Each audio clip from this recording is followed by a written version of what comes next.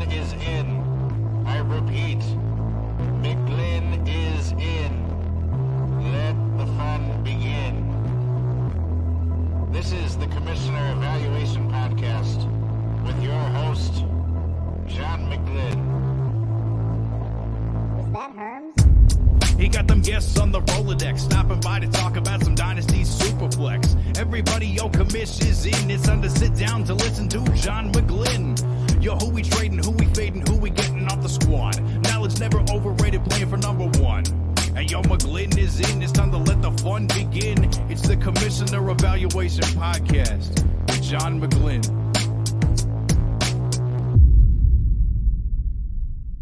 Welcome to my Commissioner Evaluation Show. I'm John McGlynn, and you can find me on the Twitter machine at John McGlynn75. My third trip to Fantasy Football Expo in Canton, Ohio was last weekend, and again, it did not disappoint. Great time. Now I'm back, and this is the annual reminder that it's time to get out a horn and start sending out those wake-up texts to all your friends and family about dates for the annual redraft parties. Scheduling a draft and collecting league fees are the only real pains in the butt. But improving your leagues, it should be the priority, so we'll discuss that and some commish questions sent in by listeners. You know, they have some issues of their own. We'll breeze through some NFL news, injuries, rumors. We'll review some trades that went down in the Mighty McGlynn home leagues, and we'll see who won out. We'll try to figure out who won out anyway.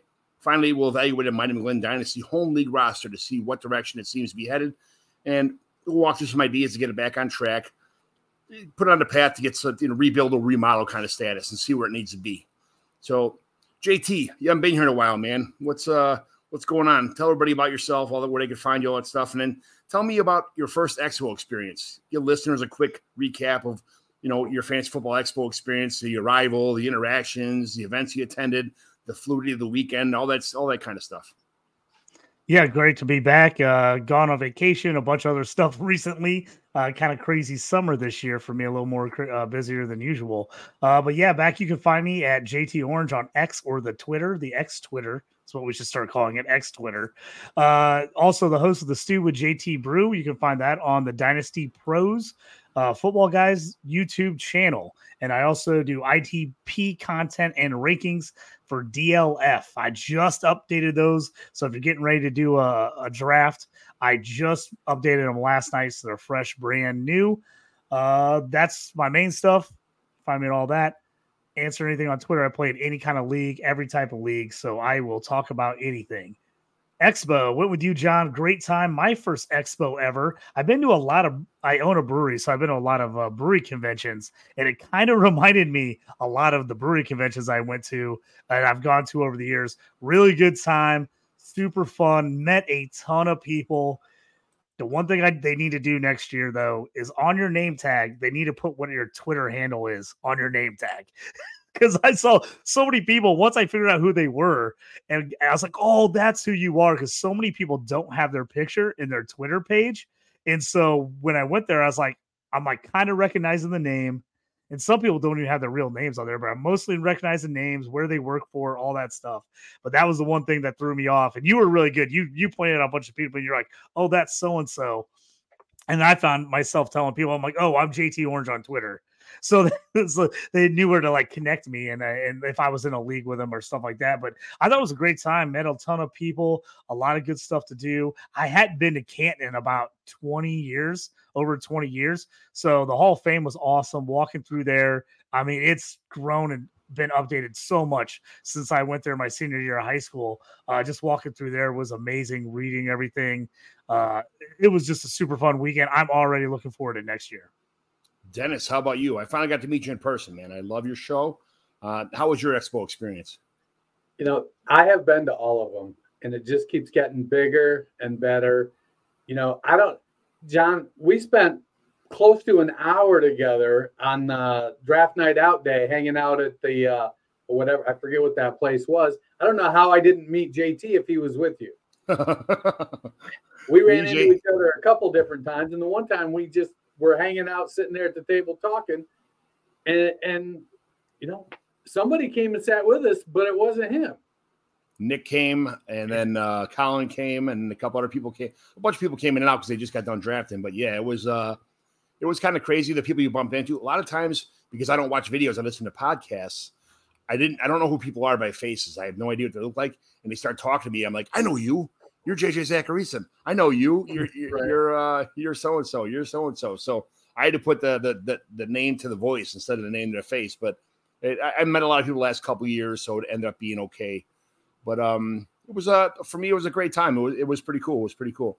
Yeah, first of all, Dennis, go ahead. So the way that Bob has been growing the event, and it seems like the Hall of Fame is starting to invest in it. Like they want to have the event there. They're psyched about it. And so to be able to have that opportunity to go to the Hall of Fame, to have the Saturday night party in the stadium on the mezzanine there, to have the flag football tournament inside in the dome. It was really a really fantastic event. And it's hard because, there's probably 1,000 people there, and you want to meet and have conversations like you and I had with all of them, and you just can't. And so there's always this sort of sense of, who did I miss the day after you're gone? Like, I know there were people there. I've talked to Casey Kasem several times, and at the expo, we kind of gave the nod, hey, how you doing? With we'll get back, we'll chat later. And and we never did. And it's just, you see people like that. The highlight for me was I walked up and I inserted myself in a group, and I said, hey, Derek, I'm Dennis Bennett, to Derek Brown. And Derek said, I know who the fuck you are. Nice. That was like, all right, that's cool. That makes me feel pretty awesome. So, but you just got to go there and put yourself out. You're going to meet people, and unfortunately, you're also going to forget names. You're going to, there's so much going on. It's such a whirlwind. And Bob has the agenda packed with events, and you've seen people are making their own events, like the karaoke and going to George's and all of these things. And so it's hard to keep up with. And an old dude like me runs out of gas. Yeah, it was good times. George's is a staple. I found that year one, and I've been there ever since. So they got good chicken wings, good all that stuff, and good camaraderie. Everybody seems to go there, hang out with each other, and that's where all the good times happen. But Dennis, let's get to know you a little bit. Tell us where people can find you, about yourself, where the fantasy football people can find you, where else you're on social medias, all that kind of stuff. So I'm at culture_coach on the X machine. I used to call it the Twitter machine. Now it's the X machine. I'm in the Dynasty Nerds Facebook chat. I monitor that, and I host office hours there on Sundays. In the Dynasty Nerds Discord, I do office hours in there on Sundays. We do kind of a multi-platform. I do some shows in the Nerd Herd Discord for Dynasty Nerds, the managing editor at Dynasty Nerds. And then I'm one of the hosts of the Fantasy Football Roundtable podcast. We've been around for, I think we're coming up on 7 years. I think this will be our 7th season, maybe our 6th. I could be wrong. I still have to ask my wife how many years we've been married. Yeah. But we've been doing that podcast anywhere from 2 to 5 days a week for the last 6 or 7 years now.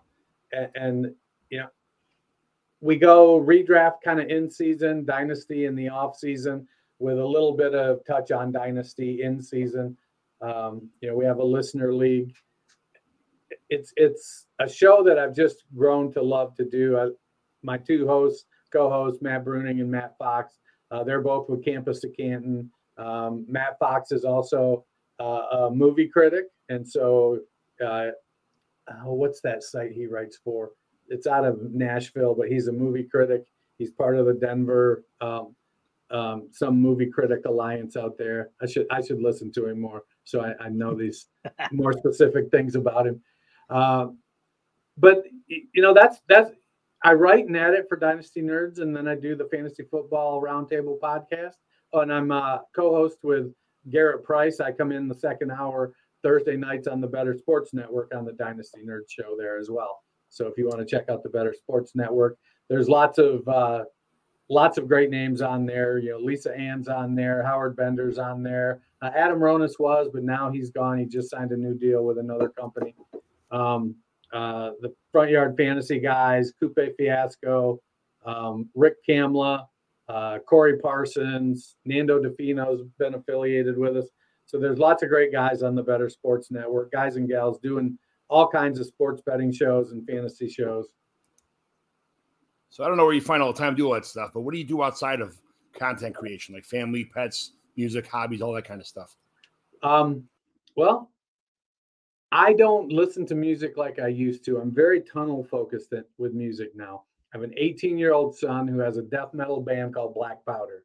And so believe it or not, I'm not a death metal guy, but I'm finding an appreciation. Like the band Death and Chuck Schuldiner are like, that's his jam. Now, Chuck died at 32 from cancer. They actually have a benefit show in Fort Wayne, Indiana September 24th for a local musician there who got hit by a car. So they're going over to Indiana, in Fort Wayne, Indiana, to play that show September 24th. But I'm like trying to learn my way around death metal. You know, the vocals are what everybody has trouble getting over. And so I'm really trying to figure out how it works, what's a melody. And in part because my son is also the singer as well as lead guitarist of his band, co-lead guitarist. So, you know, I like what they're doing. I spent 10 years chasing a music dream and hung it up when I was 30. And so to be able to help him and foster that in him has been fantastic. He starts at Ohio State Friday. He's doing the jazz guitar performance program at the Ohio State University, and which is kind of there's quite a gap between death metal and jazz, but he's going to do his best to bridge that gap. My 12-year-old is a big sports kid, loves baseball and basketball, and he's gearing up to try out for the 7th grade basketball team and getting ready to start playing fall ball, baseball. And so we're kind of doing that. My wife and I, you know, we make time to spend together. Our thing right now is we're watching Suits on Netflix, just trying to get through that and watching that. And we like, I don't know, you ever watched Alone? I watched Alone. I love Suits. Suits was one of my favorite shows. I'm actually rewatching it. I watched it originally when it came out, and I'm watching it again just because I like that show so much. But I'm an old school death metal punk kid from growing up, so I love all the hard stuff. I've listened to so many hard bands. I've been to concerts. People used to ask me all the time, "Are like, you a really like angry person?" I'm like, no, not at all. Why? Right. They're just like, why do you listen to that music? I just loved it. I had a buddy that got into it in high school, and he kind of turned me on to it. And I just love the hard guitars, the drums, the double bass, all the stuff, the musically that they do. People think it's just noise, but it's so difficult. Once you realize how talented those guys are and how fast they're playing and how they're still hitting those notes, it's wild. It's like when you see those people more and more, when you see people live, you get more appreciation for how difficult what they're doing is. And I'm an old school screamo guy, so I love the screaming. I know people don't, but I always tell people, the more you listen to that kind of stuff, your ear gets trained and you start hearing the words as opposed to just the noise, as just the screamos. You actually start hearing the words. And one thing that I think is highly underrated is the writing in death metal and heavy metal. The writing of actual songs and the lyrics are so good. I know it's hard for people to attach to them because of the yelling and the screaming, but so many bands I listened to growing up, I thought had some of the best lyrics I'd ever heard. And when a lot of those bands came out with like slower versions or like acoustic versions of those same songs, people were like, oh my gosh, this is an amazing song. And I'm like, yeah, I know, it's great, right? So that's awesome. I'm definitely going to have you send that to me on Twitter, his band. I'm going to have to look them up and check them out, because I also think I was saying, you going into jazz guitar, I actually used to listen to a band called Living Sacrifice out of Arkansas, and one of their guitarists, he actually came out with an entire acoustic album that was nothing but like blues and jazz guitar. And it was awesome. It was totally different than anything he had ever played. So I definitely think you can mesh those and figure out how those things can work, and one can make you better at the other. Yeah, for him, so when I started playing, I wasn't good enough to figure out other people's songs, so I started writing. Well, he's got access to YouTube and all this stuff. And so since he's been playing he can find whatever song he wants to learn, no matter how difficult it is, and he can learn it. So where he struggles is in writing, and that's been a labor of love for him to learn how to write. And the jazz guitar stuff, he's going to be focusing a lot on composition. And so for me, when I look at where he's going, how he's approaching this stuff, it's really phenomenal to watch the work that he puts into it.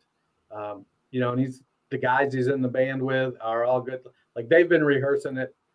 Our 77-year-old neighbor lets them rehearse in his house.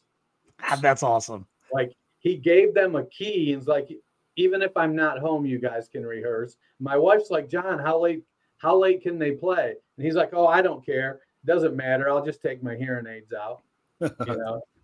And so, like, sometimes they rehearse until 2 a.m. And it's just like, is what it is. He's known Caleb since Caleb was, I think, probably 4 years old. And it's like a grandson to him. And it's just, we just have a great relationship with the neighbors. So, we just kind of are plugging away at it. That's awesome, man. I'd love to hear that kind of stuff. What's your favorite part about being in this fantasy industry? Writing, podcasting, ranking, interacting? Like, what's your favorite part about this whole thing, Dennis? Winning. There you go. JT, what's your favorite part about this whole thing? You're getting into podcast thing now. What the biggest thing I like in fantasy, I like the strategy, and I just like the camaraderie of like playing against everybody and just every week, like the challenge of it. Growing up playing sports my whole life, when you get out of sports, you're looking for that rivalry, you're looking for that competitiveness. And to me, that's what I love. I love the competitiveness, and I love being on teams like co-owners with other people where we can discuss strategy. Who do you want to draft? Who do you want to trade? I love that side of things. I feel like it keeps me involved with friends that I maybe wouldn't talk to as much if that wasn't the case. So how many times have you guys got this question when people find out you do content? So do you ever lie to people about your who you like and who you don't? Because people will ask me that and I'll be like, no, why? And they're like, so you just you're willing to put out everything you think about these fantasy football players and let your league mates read it and listen to it? And I'm like, yeah. I'm like, if I'm any good at what I do, them knowing what my plan is doesn't matter because I always have something to pivot to. Yeah. And they're like, oh, I'm like, I can't remember if I start trying to tell lies and give people misinformation, that's going to dilute my brand and who I am. And it's just that's not worth it. If you want to know my opinion, literally we could be in a draft and you're picking in front of me. And I'll honestly tell you who I would pick if I was there, because I know if you pick that person, I've got somebody else that I would take or another strategy that I would employ depending on where I'm at. That's just, to me, that's what makes us good at what we do. Yeah, I never have any draft picks, so that's kind of where I'm at. I go to rookie drafts. All my leagues are home league sitting around.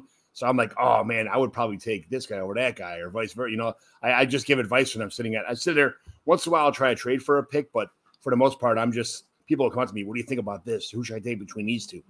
And I'm like, well, this is this and this is that, and that's whoever the people they ask about. I find myself pretty well prepared with all that draft information, but it may not be 100% accurate. Nobody can tell the future, but I do the best I can. I prepare pretty damn well, and I have a pretty good idea of what's going on. But that's nobody's 100% perfect, but we can all try as hard as we can. So my fandom comes through a lot. So people know who I like. They know who I'm shooting for. They're going to go after my guys sometimes. And I'm like, hey, if you want to try to stake me on a player, a Steelers player, a Colts player, or somebody, that's fine. I'll go somewhere else. And I'm in so many leagues with so many of the same people that to me, they kind of know where I'm doing. I mean, there's no hiding it. Whether I say it on the internet or whether I just go to drafts and draft normally, people know where I'm going. They know guys that I like. They know guys that I'm kind of targeting. So I don't think about that at all. I never think I don't want to give anything up in case somebody tries to snipe this guy for me. So I guess that is a question that makes sense. People asking, but I just don't think about it that way. I traded up to get Jaden Reed and Roshan Johnson in these last drafts I was in. And those two guys in the next draft where I had 204, 207, they were already gone by the time, which they should have been anyway. But people made sure that I couldn't trade up to get those guys because there was, again, 6-7 people in the same draft that carried over the one up north we were at after the Scott Fishbowl draft. But yeah, it happens, man. It is what it is. So how do you keep fresh on like player news, player values, like where they're going? I do a lot of trending. I trend a lot of different sites. I trend a lot of different not so much ADP, but my favorite people's rankings. See what they got people ranking.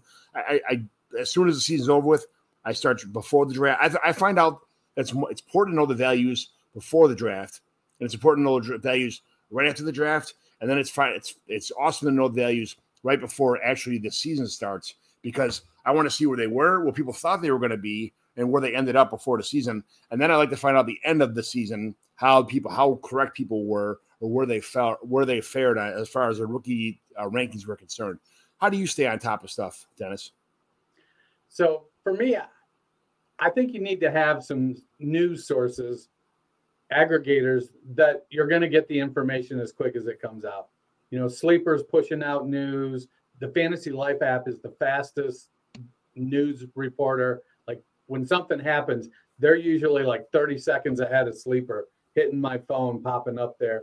And so when somebody gets dinged up in practice or leaves practice early, whether they're walking off or they're on a cart, that tells me like what's happening right now. And then I can determine, well, what do I need to keep track of? Like Joe Burrow and his calf. Well, they're saying, initially they're like, oh, everything's going to be okay. But, we know right after practice, the coach doesn't really know. So that's something you go, okay, I have to follow this one a little bit closer. So once you find out like who's going to give you the stuff when it breaks, and then, whether it's Rappaport or Schefter, getting that information and then making sure you keep track of it so you know what's going on. We've been following Dalvin Cook to the Jets for what seems like 3 months. Did we think it was going to happen? I think the majority of people thought it was likely to happen, even though he was tied to Miami and stopped in Buffalo, checked in with New England. It looked like New York was where he was looking to go. So when that finally does happen, we've already built that into how we feel about Breece Hall and how we feel about Dalvin Cook. He wants to go play with Aaron Rodgers and take a chance on winning a title. Can you blame him? So when you're getting the news, you have to be able to differentiate what's real, what's not, and kind of start to sort it out. And then you can work that into your content and how you share your opinions on what's happening. Yeah, well, a lot of times when there's smoke, there's fire in these situations, and there was smoke for a long time. Although the smoke trail was in a couple different places, it was mainly burning in New York, and we kind of figured that they were going to make some kind of a move to make that happen. I think they both wanted it a little too much, and for Dalvin Cook, that might have been. I mean, Miami was a pretty damn good place to go too, but I think he had a better, possibly thinking maybe had a better opportunity, or they offered more money or whatever it was, but he would have fit fine in both places anyway. So. So what's your last question I ask everybody? What's your favorite food when you're glued to the TV watching Red Zone on Sunday afternoons? I don't know that I have a favorite food. So like I spent 25 years in the restaurant industry, and throughout the course of the relationship I've had with my wife, like we'll go places and like we can go to some place probably 30 different times, and I might not have the same dish twice because I just check things out. I like the usuals. I like Doritos. I like pizza rolls. I like pizza.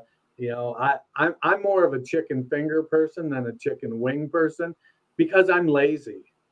So, having to mess with the bone and stuff, I get it. People, the wing zealots are like, oh, the flavor is just different. Great. That's fine. It's different.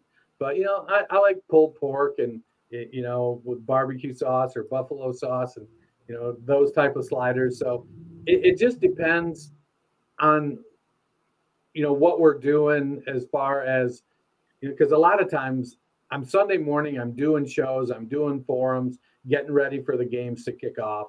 And then once the games kick off, unless it's, one of my teams, i.e. the Lions or the Browns, I may go and spend family time. I've set my lineups. I'm probably not going to make any changes for the 4:00 lineups, or not a lot anyways. And so there are times I'll go out. As a family, we'll go do stuff. But whenever I can, I'm all about the all day football watch, and I do that as often as I can. So it could be brunch, then followed by tacos in the mid afternoon, and then pizza for dinner. While I spend all day watching, it's not healthy, John. It's not healthy. Never is. And JT owns a couple restaurants. He's got to sit around and just stuff barbecue pork in his face all day long. I'd be 500 pounds if I did that. I always laugh at people. They're always like, "Oh, you must be eating all the time." I'm like, I actually eat less because I work at a restaurant because I'm always busy. I'm always doing stuff. I felt like I didn't eat a warm meal for like 5-6 years because every time I went to get something to eat, it's the classic thing in a restaurant. Second, I make myself something to eat, something goes wrong, somebody needs me, and it just sits there for 30, 45 minutes before I get back to it. I own a food truck. I always tell people at the food truck, if we're slow, make yourself something to eat. We'll immediately get 20 people to walk up to the truck the second you make yourself something to eat. It never fails. It's just the way it always ends up working. Yeah, I would tell people, and they'd be like, "Hey, what's it like managing a restaurant?" I'd say, "Well, you've got 55 minutes of every hour where nobody needs you. Yep. And then 5 minutes where everybody in the building needs you." It's all or nothing. It's always all or nothing. It's sprinting. It's everything's fine. And then it's like you just get crushed. Yeah, that's the restaurant industry. That's for sure. All right. So let's jump to some commissioner questions now. Dennis, how many leagues do you commission? I only commission 3. I'm kind of quasi-commissioner. I hold the title of commissioner of the Dynasty Nerds Give Back League, but it's hosted on MFL. And if I'm being honest, while I can use it as a player just fine, I'm not terrific with the backdoor stuff. So all the leagues that I actually commission are on Flea Flicker. I'm a huge Flea Flicker fan. And so I commissioned 3, and I'm in about 20. You should try Fantrax. So we JT, how many leagues do you commission? I'm at 4 right now. I'm in about, I've really gone up in leagues. I think I'm about 35 or 36 leagues at the moment, but I commission 4. 2 of them have been my home leagues. I've been commissioned for 15 plus years. So 2 about 15 plus years. I've got another one. I started with a buddy. He was going to commission it. Of course, I was supposed to co-commish, and now I do everything. That was about 5 or 6 years ago. That's my huge IDP league. That's full out, my big money league. And that one. And then I took over a league on RSO. That's a salary cap league that I didn't want to commission, but I took it over because I really didn't want this league to fail because I think it's super fun. And so when the commish quit, I took it over because I wanted to keep it alive. So my 2 home leagues I run, now 3 home leagues, and then that one league that has kind of turned to home league because I keep recruiting guys that I know to replace all the guys I didn't know when I joined the league myself. What's the best way to start a new dynasty league? Auction, snake, half and half? Like, Dennis, you're in a league now. What do you do? Do you look for auction leagues? You look for snakes? You look for, that kind of stuff? It depends on my mood, to be honest. Like, I think auctions are fantastic, and I like slow auctions because I've gotten into the dynasty mindset. And so I'm perfectly fine starting an auction in January and letting it, run until April while you go through that. That, to me, that's not a huge deal. With people bidding up and bidding up and bidding up and whatnot. So I like auctions a lot. Like, I used to be in a couple fast auctions where, it would be about a 4-hour slog.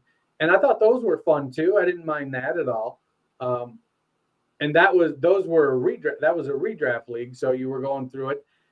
Now I like snake drafts. I think they're fun, but I like auctions too. Would I say I have a preference?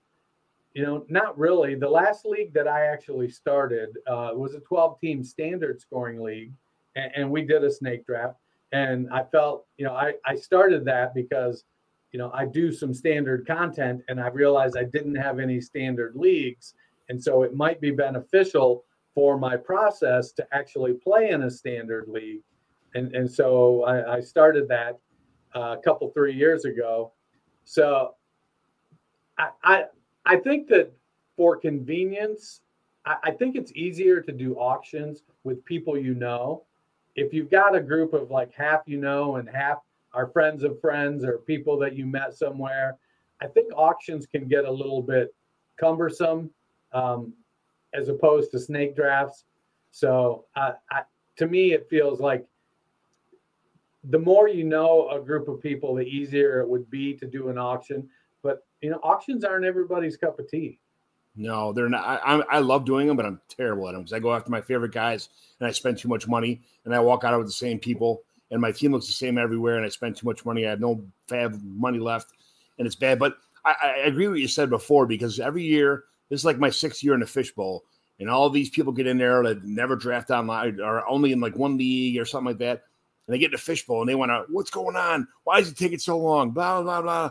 I said, you guys be careful what you wish for because everybody's going to draft and it's going to be over with, and you pushed everybody, and then your experience is going to be done. You'll be sitting there for 3 months with nothing to do but sit on your hands, wait for the league to start. I said, just take your time and enjoy the draft. You can get a different draft after this if you want to, but this one's going to go fast enough. JT, what's your favorite startup?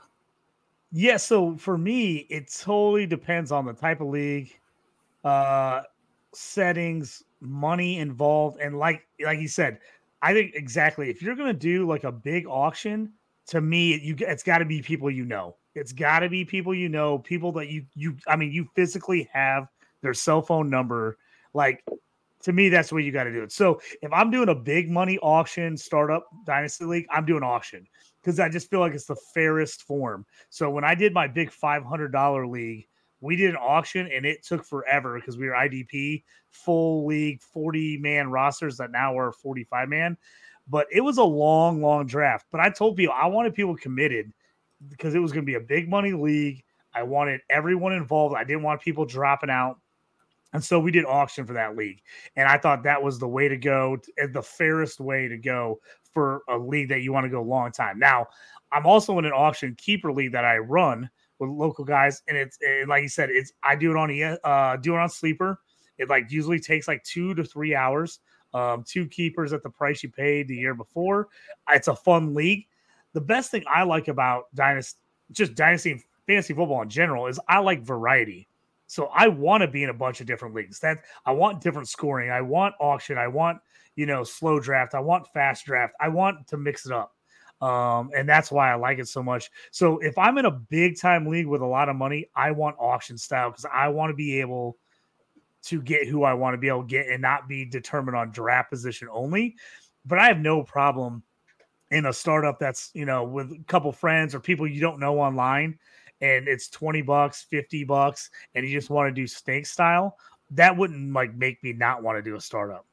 But if it was like a big money league, I'd want to do auction because I wouldn't want to just lose out on Patrick Mahomes or Jalen Hurts or Josh Allen because I drew the 110 pick. Right. You know what I'm saying? So that to me, especially when my one's a 2 QB league, and I was like, we can't do a 2 QB snake draft for a $500 league. Like you're at the end of the draft. It's just not fair.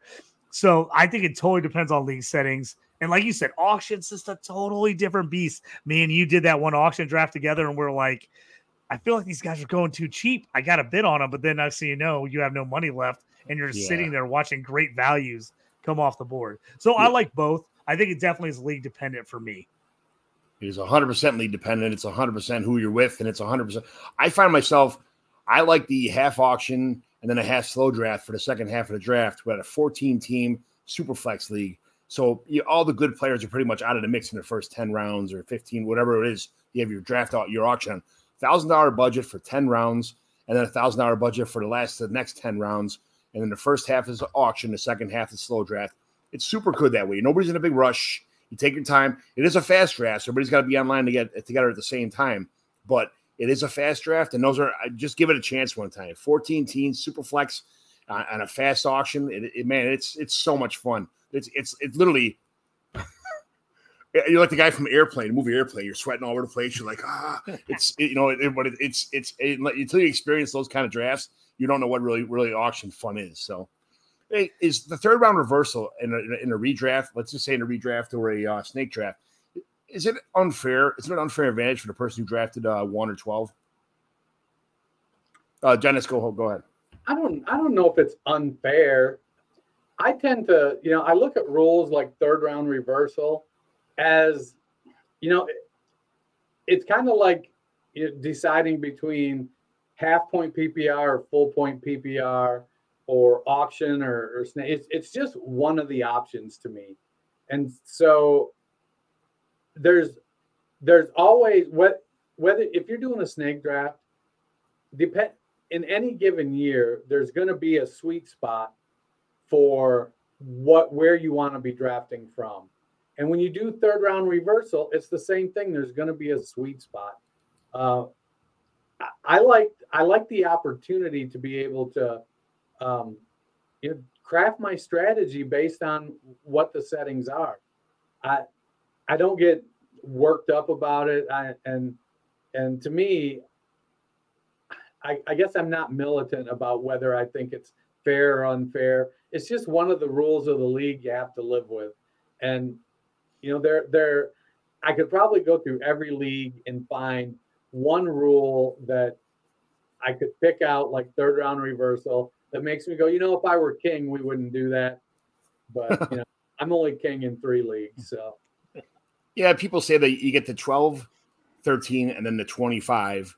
It's unfair because the guy with the 1 gets the 1, the 24, and then the 36. And it's like, that's crap. You get 3 picks in the first, 2 rounds. That's BS, blah, blah. I get it, but you're not getting Mahomes and Josh Allen, like JT said before. You have to wait till the 12. So you should get some kind of a kickback for not being able to getting able to get the top talent that you didn't get being in the 12 position. So it's kind of a double-edged sword on that situation, but I love being the 12 anyway. The 12 is my favorite spot in the draft, and a lot of times I'll find myself trading a lot. But the best part about being the number 12 is that later in the draft, all the people who fell to you from that last round, you can get 2 of them. Sometimes if you're the number 6, you wait. You're like, I got this guy. Missed out on I want him. But if you're the 12, and then the 38, the 36, 37, and then the 48, 49, all that you get the DJ Moore and Chris Godwin's on the corners, and you get every round you get 2 picks in a row, and you could really get some value at some great value at the end spot. So I'm a 12 guy. That's why I'm in the 12 in the fishbowl every year too. Yeah, I like that end spot.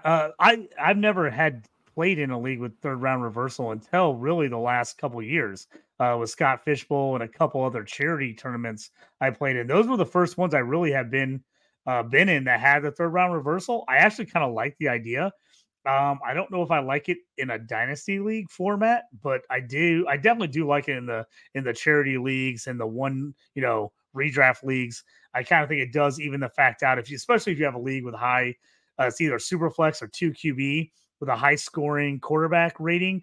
Like, yeah, man, not getting those top 4 or 5 guys really can hurt you. So I like that third round reversal. We're like, okay, I got a lower end quarterback, but I got a chance to get a higher end running back or a wide receiver, or I can possibly double up with 2 medium road quarterbacks as opposed to a high end guy. So I actually I don't hate it. I don't love it, but I don't mind it at all. Yeah.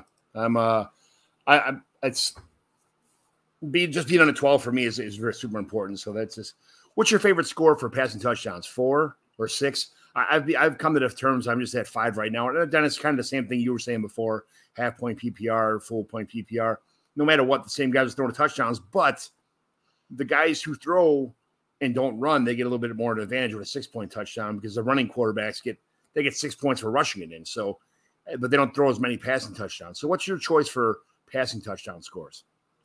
Dennis, go ahead. I give it so little thought because all passing touchdowns are worth the same. And it just, so if you throw for 30 versus 20, you're looking at what?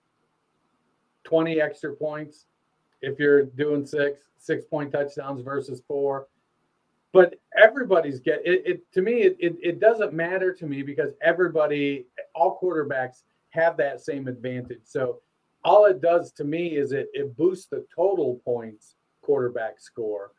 Because every year, regardless of whether they're runners we have to make the choice on where we think these quarterbacks are going to fall with the number of touchdown passes and rushing touchdowns rushing yards, interceptions if they're negative points. And it's just another, I didn't jump ahead when we were talking about third round reversal, because honestly, to me, 4-point or 6-point passing touchdowns are the same. It's the same kind of thing as third round reversal. It's just one of the rules of the league, and you deal with it because that's what it is. Because I play in leagues that, carries are worth 0. Some they're worth 0.15 points. Some they're worth 0.25 points. And that gives because receivers are getting a point per reception and they're catching so many more passes. Yeah, well, I get it. And so you want to bet. I mean, like, how hard are we going to work to make sure that all players score the same exact amount of points? I mean, I'm not trying to, but let's say Patrick Mahomes throws 50 touchdowns in a year. He's got 100 extra points.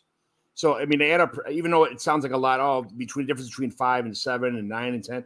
But if somebody's throwing that many, that's 100 points. Then all of a sudden, a mouse poop turns into a mountain at that point in time. But you're down by 100 points to somebody at the end of the year. So there is differences depending on who the quarterbacks are, how many they throw, what's going on. But it's not huge. I understand it's not a huge difference. And if Patrick Mahomes throws for 5,000 yards and Kenny Pickett throws for 3,600, I mean, are we going to make yards worth more points now because one guy's throwing for more yards? Well, if you're in my leagues, everything's worth more points. So that's I like to throw max points on everything. I go in there with everything. Max points is right.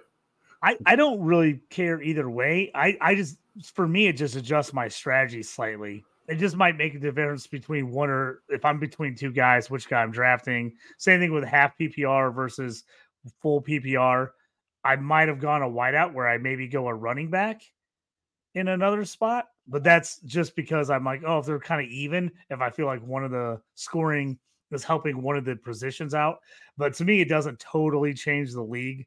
I'm in a couple leagues where we do 4 just to try to even out the quarterbacks so they're not quite as high scoring over anyone else. But again, even if they score more, all the quarterbacks are scoring more for the most part. So to me, it's usually not a huge difference. It's maybe a this player or that player difference for me. Yeah, I guess it's not that big of a deal. I'm making it out to be a bigger deal than it is, but you'd be surprised how much these voting things turn into fights on draft day when everybody's trying to make these into a humongous deal. Why couldn't it just be 4? It should be everybody. Hey, man, everybody gets the same amount of points. I get it, but I understand there's a gap. Pick a better quarterback. That's the end. That's the end of it. Trade for a better quarterback, or pick a better quarterback, or trade up for a better spot. Yeah, I'm in a couple leagues where the quarterbacks, almost double any other position, wide receiver, running back, tight end, they almost double, but then all the quarterbacks are scoring double, so you're looking at, you'll go back to league scoring, the top 15 or 20 scores are all QB. So it's, you just got to find that difference there. Do you want to go the high end, get QB really early in your draft, or do you punt, take a guy a little later, but then load up on the best other players? So it just depends. Like I said, everything's always dependent on league, just the way the settings are set up. All right, last, I got a commissioner question from Facebook, a commissioner group. How do you handle a guy who is one of your best friends, great competitor during the season and stuff, but he can never make any of the league's drafts in person? He's always got some kind of excuse to miss it. He always plans vacations on the same weekend as the draft, which is always Labor Day weekend, that kind of stuff.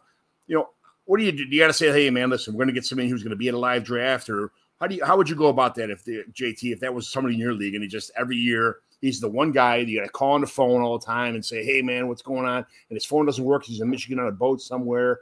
Like, how long do you put up with that for? What do you do?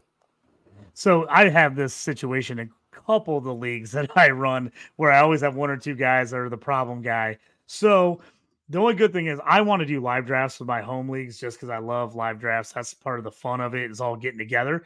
But now I've run it where I'm online, even though we meet together and we do the live draft and I have a board. I'm doing it online in case somebody can't show up, that they can make their picks on the phone, on a computer. If you are cannot make that draft, I've just gotten to the point where I set the draft at some point. If you can't make it, you are responsible to either do it on your phone, computer, or find someone to show up and draft for you. And I've just made that a hard rule for guys. It's, And then that's just usually they find somebody because they're like, I don't want anybody. Or I get where people end up just trading a bunch of their picks away because they're like, I'm not going to be there. I'd rather trade for players. But I think at some point, people's lives are getting so crazy. It's getting harder and harder to get people to show up for drafts and commit. So as a commission, you almost have to just set the date and be like, unless half the league can't make this date, this is the date we're going on. And you either got to get on your phone, you got to do this, or find someone to come in, draft for you, even if it's for 1 year, find a co-owner, whatever. But yeah, you can't hold up the whole league for one guy all the time. It just can't happen. I prefer not to kick people out unless they're just doing egregious stuff. As long as he finds somebody good, if you can't find anybody who's just like, I'm not going to be there, then I would either find someone to draft for him or look for a replacement. I think a lot of us older people who had to draft before cell phones were around, and before, you had to be in person or you weren't in the league. If you couldn't make the draft, then they'd find somebody else right from the get-go. So I think all of us kind of find it a little bit more important to be at the draft than somebody who's younger and is used to technology and having it easy at your fingertips. Dennis, what about you? What if you got some guy all the time who just says, F you, I'm not going to be at the draft, give me a call on the phone? So what's a friend? No, we're not getting psychological. Whatever you call it. He's like, how serious? How close of a friend? So, to me, if it's somebody you want to have in your league and they have a tendency to not be available, you make it work. And if it can't work, then you find somebody else. I think it's more important to maintain the friendship than it is to ruin a friendship over a fantasy football draft. And, and if they're like, look, I want to be in the league, but I can't be there. And if you give it to somebody else, we're not going to be friends. I'd be like, then I don't think we're friends because you wouldn't do that to me. You've known this. We do it this time every year, and you've been making an excuse. So let's put the league aside. We'll maintain the friendship, but it's being in the league doesn't seem to be important enough to you. Or if you'd like, you can auto pick. We'll auto pick. Like I've got this dream. Like we in Dynasty, we're like, it's like being a real GM, team owner. I'm like, look, let's do an auto draft league. You got 12 managers. You can set your rankings and whatnot, but you do an auto draft league and you take whatever team is auto drafted for you. That's your team. And now you got to make moves to create a team that wins. Now let's see. Are you a good GM or are you not? So that's actually a fun idea. I like that idea of everybody's got an auto draft on pre-rankings, and then you got to make a bunch of trades and make moves if you end up in trouble in certain positions. I actually love that. That would be a great kind of little experiment. Yeah, okay, exactly. That'd be a great little experiment. I did that experiment, with my wife and all of her friends that wanted to start a fantasy football league. So we auto drafted this league, and my team sucked. And I tried trading with everybody. They're like, we're not trading with you. You know these guys. I'm not. So like, my wife had like DJ Moore. My wife's friend had Chris Godwin. Somebody had, everybody I had that everybody I wanted to trade for, no matter what. They're like, nope, you like him, so he must be good. I'm not trading you. I'm like, come on, man, it's a fun league. But they trade with each other. I can't like everybody. I got to trade for somebody. I got everything. Every trade I sent out was denied. And they laughed at me like, yeah, right. Good luck.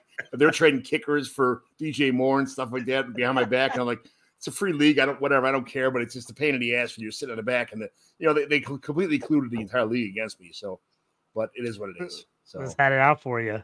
Yeah. So you got to be careful with that one too. It's a great idea until you're in a situation where I was, and you find out that it's not that great of a situation. So. I had a guy auto draft and win a league one year. So he completely forgot the draft was going. He didn't show up, auto drafted. He was mad and he ended up winning the league. So it can happen. That's happened a couple of times in our leagues too. We auto drafted as a joke. And then, he ended up getting Peyton Manning and he ends up after he had his neck surgery and he's going to suck. And he came back through 55 touchdowns. And it's like, shit, that kind of stuff. So it happens. Yeah. All right. We're already 50 minutes into this and we didn't get to the meat of the show yet. So let's, we got to move on. These are quick questions, quick hits, NFL news, rumors. There's some injuries, questions, some rumors, that kind of stuff going on here. Some rumorville and facts. JT, we're going to go Chicago Bears. How much of a jump has this Bears team really made? Justin Fields has a negative air yards for 129 yards and 2 touchdowns on 3 passes. As a Chicago NFC Bears fan, I'm sick of drinking the Kool-Aid. and that I've been served since 1985. Like, how good is this team going to be this year, do you think? You're on mute. Sorry, that NFC North is wide open, so I think they have some chances to make some moves. I know people are really excited about them, but I feel like they're going to be a team that are more exciting than they are going to win. I feel like this team is a 5 or 6 win team, but they're more competitive than they were last year. The bad news bears. When is Roschon Johnson taking over this backfield over Herbert and Foreman? What week? I actually think Roschon is the best guy in this backfield. I think it's earlier rather than later. I can see him starting to take a higher percentage by at least week 4. Yeah, there you go. All right, Dennis, Bengals. Injury. Joe Burrow has overcome injuries before, but let's see how this calf strain thing pans out over time. So the rumors, Joe Mixon's court stuff, it's kind of got my stomach in knots because I'm not really sure what's going on here. But what do you think about the Joe Burrow situation? I know you're probably not a team doctor or nothing like that, but what is this leg thing going to hamper him over time throughout the year? Are they going to start off pretty hot, or is this going to be a team that has all the tools but just can't make it work? Well, I think they showed last year with Jamar Chase that they're willing to take the extra week to make sure that the player is ready. And Chase has come out and said, hey, if you don't get back to week 4 or 5, as long as you're right when you get back, that's all that matters. Last preseason game, Burrow was out there jogging side to side without a sleeve. I think he's going to be just fine. And after he tore up his knee his rookie season, he was a little more prone to run before that. He runs if he has to right now, but he doesn't. He isn't out there pretending he's Jalen Hurts. He's a gunslinger. He's going to throw it. I'm not terribly worried about that. And if he misses a couple games, I'm fine with that as well. We're going to be healthy at the end instead of the beginning. As far as Mixon goes, he has a history of getting himself in a pickle now and again. It's reported that it was his gun that was fired on his property, but it wasn't him. Somebody came and got the gun from him. Whether they felt threatened by people on the property or not, or what was going on, I don't know. It'll play out.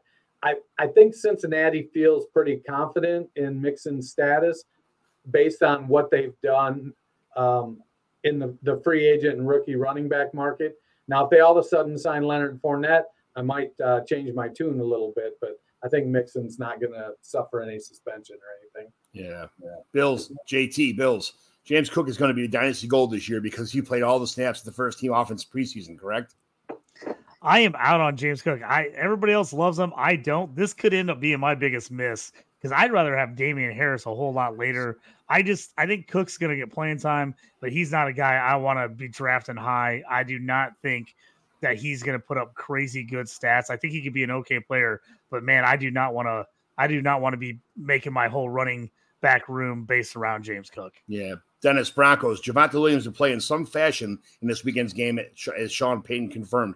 It's a good idea for Javonte Williams to play any preseason games this year.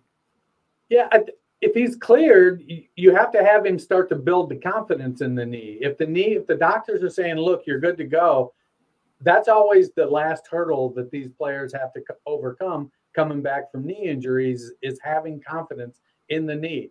Should they play him 3 quarters? No, but they should get him out there for the first series, let him take a handoff, get hit, maybe play 4, 5, 6 snaps, get him out of there, shake the rust off. I don't think they're going to play him much. I think they should get him in there a little bit, though, if he's cleared.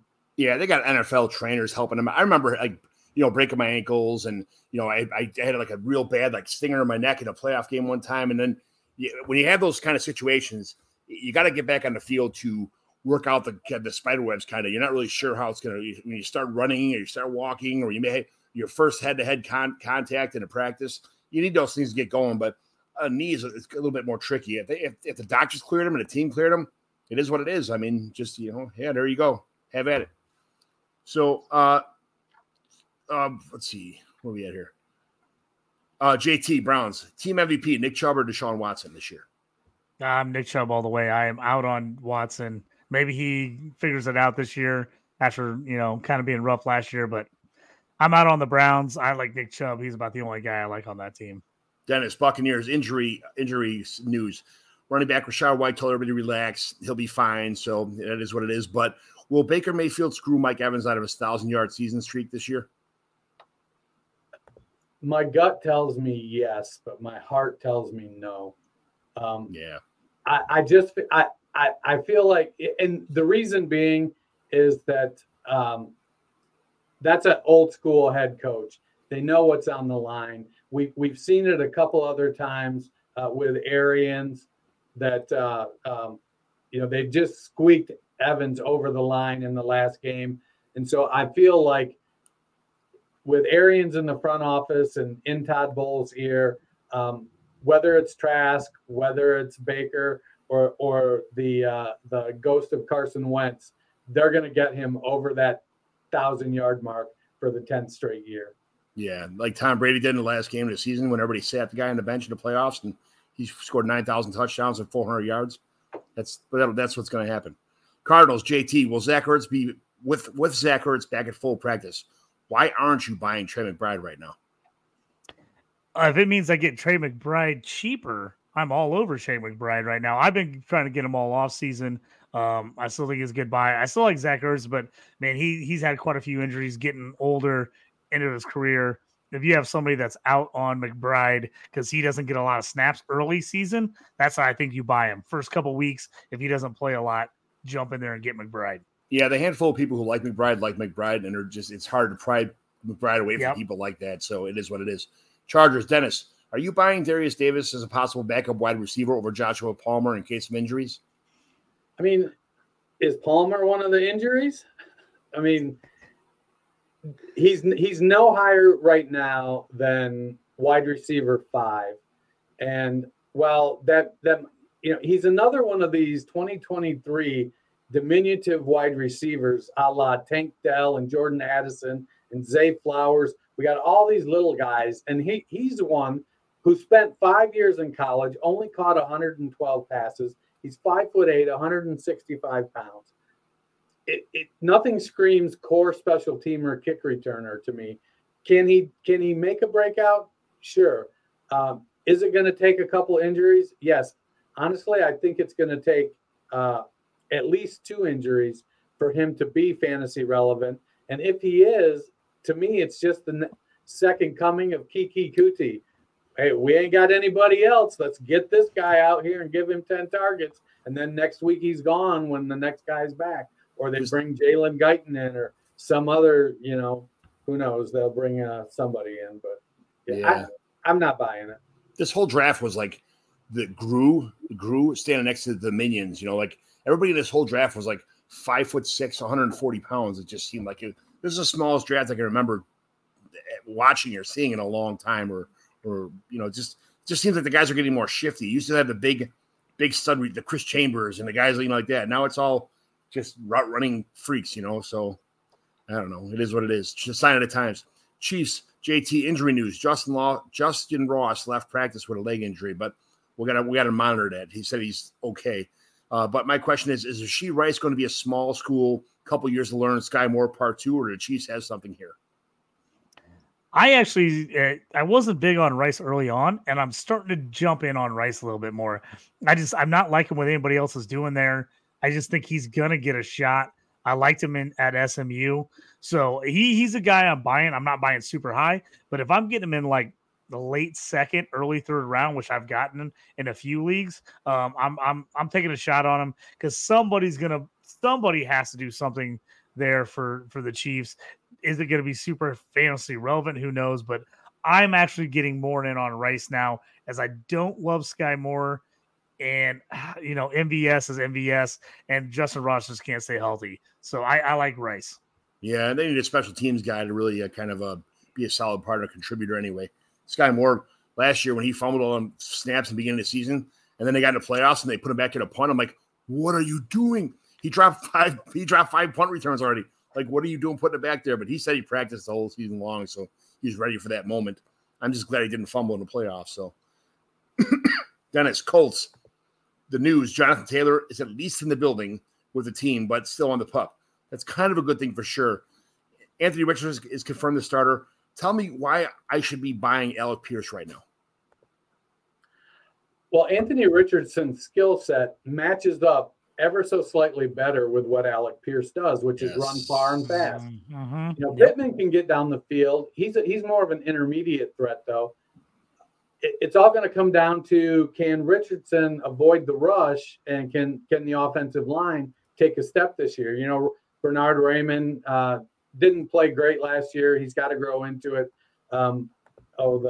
Who's the guard that's such a stud? Quentin Nelson. Yeah, he had a little bit of a down year last year. You know, so they've got some guys that have to kind of pull it together. Another year of experience is going to help. You know, Richardson only started 12 games in college, and that usually doesn't bode great for a productive NFL career.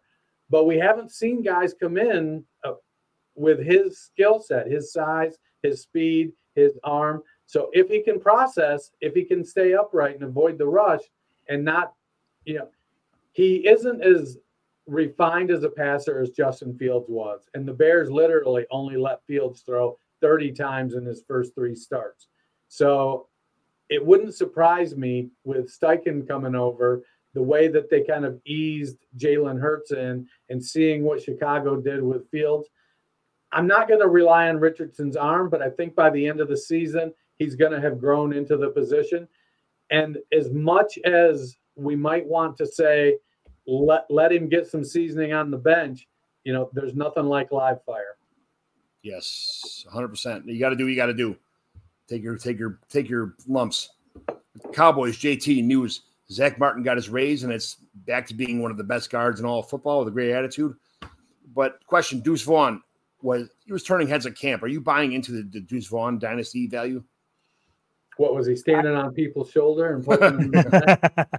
I mean, he had some great jukes and looked good in that preseason game. I'm still not sold on him being able to make a huge impact in the NFL. I mean, obviously, everyone makes the Darren Sproles comparisons.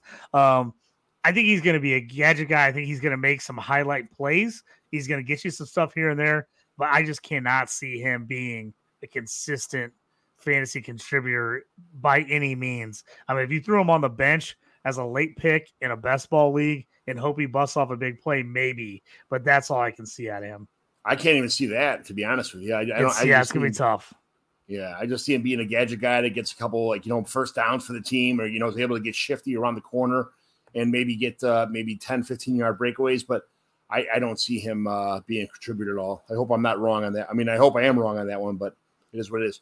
Dennis, the Dolphins. Will this be a committee backfield? But who crosses the finish line is the guy you want on your fantasy roster by the fantasy playoffs? Mostert, A-Chain, or the correct answer, Jeff Wilson? I'll let you answer the question. It's been Jeff Wilson for me all offseason. Yeah. He was, when he wasn't injured last season, he was the guy getting the ball. He's very effective in this offense. The passing game is a very narrow funnel. It goes to 2 guys. They literally took one of the most athletic tight ends in the game and said, hey, we don't need you. And they brought in a bunch of blocking tight ends. They're going to run the ball. They're going to throw it to Hill and Waddle. And I just don't see A-Chain getting enough work to be consistent. He's going to have to be super efficient. You're looking at 4 or 5 targets and 4 or 5 carries, which could potentially end up being 6 to 8 touches a game. And so you're going to need him to be just scoring almost every game to be relevant. He's not Warwick Dunn. I get it. He's Warwick Dunn size, but he's not Warwick Dunn. Stop it with the Devin A-Chain love. It's Jeff Wilson. And while I get it, Wilson's kind of a jag. He fits that offense and what that offense does. And maybe you can say A-Chain fits it too. A-Chain is just too damn small for me. I mean, the only reason I would draft A-Chain is if the other guy I had to choose from was Deuce fucking Vaughn. Yeah, I think they saw the speed and the all the analytics that are concerned with his scores, and that's what they fell in love with. They could turn him into they can. You can't teach speed, you can't teach shiftiness, you can't teach all that kind of stuff. But at the same time, someone's got to be able to put it. You can put all that stuff on paper, but it doesn't look good on the field sometimes when somebody's just too small. But JT Eagles, Kenny Gainwell will lead this RB running back by committee, but might not be fantasy relevant. Are Penny or Swift possibly getting cut just getting new peeps, or are they just getting these new peeps familiar with the offense, putting them on the field during the preseason? I don't. Penny's able to get cut for cheap, and Swift is able to cut because they can't keep next year, or else they have to surrender a draft pick. So it's almost like they just wanted camp bodies or something with these guys. This was a tough one for me. I don't have hardly any Kenny Gainwell. I know you love him. Everybody's talking him up as the RB1 now for the Eagles. I have a ton of Penny, and I have a decent amount of Swift. A lot of my Pennies all because I got him really late in drafts or made trades for him. I still like Penny. I still think he could be a bruiser if he could, again, healthy is always going to be a problem with him. But I think he could give you some big games. I think Kenny Gainwell is going to be in the mix. But I have a feeling this is going to be a frustrating backfield for people all year, kind of a la the 49ers the last couple of years, where guys have big games here and there. They get dinged up. Somebody else comes in. He has a big game. And it's going to be tough to trust, I think, these guys on a weekly basis. So Kenny Gainwell, RB1 is what you said. Okay, cool. I think Kenny Gainwell can be RB1 and still be there. My worry is that all these guys are going to get used in different ways on different weeks, and you're going to see all these guys pop. It's going to be tough to figure out when. Right. Another preseason question for you, Dennis, here for the Falcons. Rumors: Bijan Robinson will be on the field in week 2. You just drafted a running back, pretty damn high. We already talked about getting guys game speed and getting tackled and getting this, but the Falcons don't really have much to work with besides a tight end and a wide receiver. Do you really put the cornerstone of your franchise out in preseason? I think you got to give him a little bit of run in their rookie year. He's not a guy that has been prone to injury, that has missed a lot of time. I'm sure he's chomping at the bit to get out there and get something live going. So, you give him a few snaps, you appease him a little bit. I mean, you just don't know when somebody's going to get hurt. So many injuries are non-contact injuries. I mean, you can't play scared. Get your guy some reps. Get him out there with the first team. Let's see what he can do. Don't get stupid with it and play him, 6 or 7 series. But I don't hate the idea. Yeah, I get it. It is what it is. I mean, back in the day, they used to play these guys all the way until the third preseason game. So, that was a long time ago. But nowadays, it just seems like it's more of a business than a football game. So, JT, Rumorville started right here in the Commissioner Evaluation Show. The 49ers know Brock Purdy is not ready. They tried to showcase Trey Lance for a possible trade, and only Sam Darnold played for only a few snaps because they know that he is a starter, and they're doing a terrible job hiding it from us. Is this true? I love Sam Darnold in this thing. It's amazing to me that he is just totally getting pushed aside. I know he's had turnover problems, but I mean, guy is a top pick going against the last pick in the draft. I know Lance is up there too. I think if Darnold gets a shot, if he ends up getting a shot, ends up starting at the beginning of the year, and they win, start 4-0, 5-0, I just don't think they're gonna, get rid of him. He had a decent start. I think they actually played Lance more because I think they are actually more comfortable with Darnold. So I think that's why Lance started and played more in the first half. They wanted to see what he looked like, the best players. I thought Darnold looked solid with the backups, and if it wasn't from turnovers that weren't his fault, right, he would have put together some nice drives there with that second unit in the third quarter. Oh, the offensive line not getting any push and him getting stopped on 4th down, and then that guy catching it and fumbling as soon as he touched it. Yep. So, yeah. So, yeah, like I said, a couple turnovers that weren't his fault. I thought he looked fairly solid when he was out there. And then, obviously, the stat line looks really good for Lance because he had that awful pass in the end zone that should have been a clear-cut pick, and it bounced off the guy right into his tight end, 5 yards or 10 yards away, went right into his chest for a touchdown. So, definitely made his stats look better because if you get rid of that touchdown and you add the pick, his stats were much, much worse. I think I looked him up. He would have been 9 for 15 for under 100 yards with a pick and 4 sacks. Yeah. Now, Vegas was all over him. I don't know what that means. I didn't really look up who started on the O-line for the Niners, but, man, Vegas was all over Trey Lance. He could not get rid of the ball. They were on top of him. For a guy that's supposed to be a running quarterback, he could not seem to get away from him. Yeah. All right, Dennis, Giants. Jalen Hyatt, is he anything more than just a one-trick pony? I don't think so for 2023. He brings that element that it's kind of lacking, and because that's what Darius Slayton has brought. Slayton's 4 or 5 years into his career now. Maybe he's not quite as fast as he used to be. But I just don't – Hyatt has to learn how to be an NFL wide receiver. He's in an opportunity where if he does, he can ascend to the top of the heap pretty quickly. We'll see if he puts in the work and does that. I like Paris Campbell. I like Isaiah Hodgins. I like Darius Slayton. But the truth is, none of them have really established themselves as being the guy in New York or anywhere else they've been. So Hyatt's just got to put in the work, and he could, if he breaks out next year, we should look at it as like, well, that's the way it's always been, second and third year for rookie wide receivers. We get spoiled with Jefferson and Chase and Beckham and these guys that have been coming in the last decade, once every other year or a couple of years, but the truth is that we just need to be patient with some of these wide receivers, let them get into the NFL, and then take that step their second or third year. Yeah. Quick sidebar. Let me throw a quick sidebar. If you had to take one giant season wide receiver just for this season, who's the guy you're taking? Who are you taking a flyer on? Paris Campbell. Darren Waller. Love it. Absolutely. I love it. Paris Campbell's my guy. I love it. Yeah. Probably the Ohio State jerseys in my background. Yeah. I'm a Colts fan too, season ticket holder. So I like Paris. I think he was just coming on last year when everything kind of happened. 200 pounds. He's got good size. He's fast. He's been in the league long. He's had some tough breaks with injuries. He put together a healthy season last year with some pretty terrible quarterback play. If Jones can play decent at all this year, Campbell has a chance to have a really nice year. I 100% agree with that. Isaiah Hodgins. I'll just be different. Just to be different. Everything's going through Waller. Everything's going through Darren Waller anyway in that whole offense. So those guys are just going to get crumbs.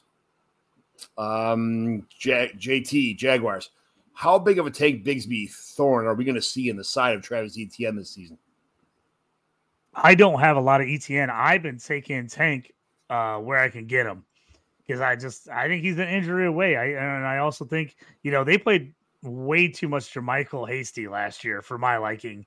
So I just think Tank is going to get some love.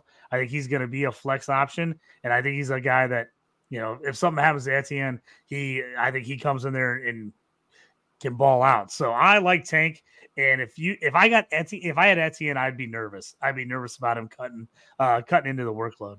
Yeah. Dennis, Jets injury news. Aaron Rodgers' calf is a situation to monitor right now. Older guys tend to heal a little bit slower, and that's okay, but just something to watch. And then team news, Breece Hall, who came back to practice today, went from 0 to 0 over the course of the season as a result of injury and a new 1-year, $8.6 million teammate named Dalvin Cook, screwing us all in fantasy. How's the split going to look this year and for redraft anyway?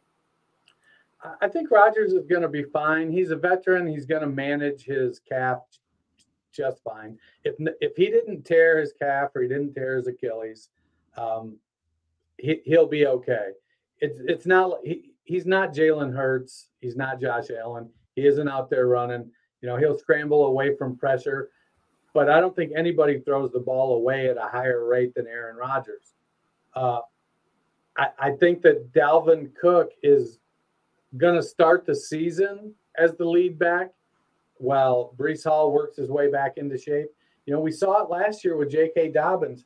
Dobbins came back and wasn't quite right, went back for a cleanup, and when he came back at the end of the season, his vision, all the things that make him like a great back, the vision, the ability to cut were there. He just didn't have any long speed. Hall's got to get back out there. He's got to get confidence in the knee. He's got to show that he can do it. And I think as the season, to me, it feels like Cook is going to be the 55 guy for the first 6 games or so. And then Hall is going to start to take over. be the guy getting the 55% of the touches as they go into the end of the season, and Hall shows that he's healthy. It basically took one guy from being potentially a top 10 running back for fantasy to two guys being top 30, top 24 running backs. Yeah. It's a terrible place to own a running back anywhere in that offense. So terrible. Lions, JT, rumors. How much do the drops scare you as Jameson Williams owner? I don't know if I'm so worried about the drops I've been seeing. It's just, everything with his mental state with the suspension has got me worried. Is he a guy that can just move past it and ready to come in and play and focus? Or is he a guy who's going to be thinking about it? Is he, some of these guys aren't good when they're idle on the sideline. They can't participate in all the team stuff. I think that has me more worried than the drops do. I don't have a lot of Jameis, but if I was big on him, I'm slightly worried right now that he's not going to pan out. Yeah, agreed. I mean, Matt Kelly or Roto Underwood is calling him a bust and is screaming to unload him as soon as possible. I mean, I don't know if we should be holding and wishing or praying, or should we sell him right now? He said he was a full sell. I mean, he was like completely out on him. He's like, this guy's going to be out of the league in a couple years. He's going to fall apart. I'm not in that panic mode yet, but I definitely am a little nervous. I feel like this is like Jamar Chase type, like the fantasy world. What'd you say? Said Matt Kelly's the Colin Coward of the fantasy world. I feel like this is like Jamar Chase couldn't see the ball kind of stuff last year, that kind of stuff. And I'm afraid to get rid of James Williams because I know his potential so much. So, Dennis, the Packers, are you trusting Christian Watson long term, or are you just going with Dobbs, Reed, Musgrave, or Aaron Jones? Is there another option in fantasy? A cheaper option anyway. I think Watson is the option that has the potential to be like the true wide receiver one. I like Romeo Dobbs. I like Jaden Reed. I mean, it's a weird situation. You've got a fourth year quarterback who's been riding the bench that has first round draft capital, and a receiving core of wide receivers and tight ends that are all first and second year guys. It'll be interesting to see how it shakes out. I like Watson a lot, and I don't have any hesitation with him. I think I typically am getting more Romeo Doubs, though, just based on cost. Dobbs might be the leading receiver on the team this year. So, yeah, that's obviously a good pickup as far as I'm concerned. So, I mean, I could see Dobbs with the most receptions, Watson with the most yards and touchdowns. Possibly. But probably touchdowns just because of his long speed, but we'll see. JT, Panthers. Terrace Marshall had a back injury. He's got to monitor that. He was supposed to be the popular guy to pick up anyway this offseason. I'm putting all my chips in on Jonathan Mingo. Do you have a guy on this team, or is it just all a mess? Earlier in the year, I was taking Marshall just because I could get him really late at a really solid price. So he was kind of my dart throw was Marshall. Now that he is hurt, and if I haven't drafted yet, I don't know if I want any of these guys. Honestly, I'm nervous about any of them really putting up enough fantasy points to be relevant, to be playable most of the time. If I'm taking a guy, I'm taking Mingo because at least he's young, and you don't expect, if he doesn't blow up this year, you still got a couple years on him. But I'm just not sure they can get Thielen the ball a bunch. If I'm an older team, maybe I go with Thielen. I liked Marshall, but his injuries got me worried, and I'm just a little worried. Breece Hall I think is good, but I'm a little worried about this passing game. Yeah, no, I get it.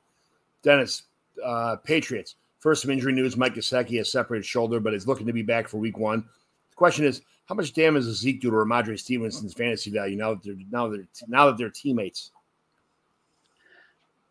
I think it drops Ramondre from RB 7-8 range down to RB 11, 12, 13. I don't think Zeke has a ton left in the tank when it comes to being able to break off big plays.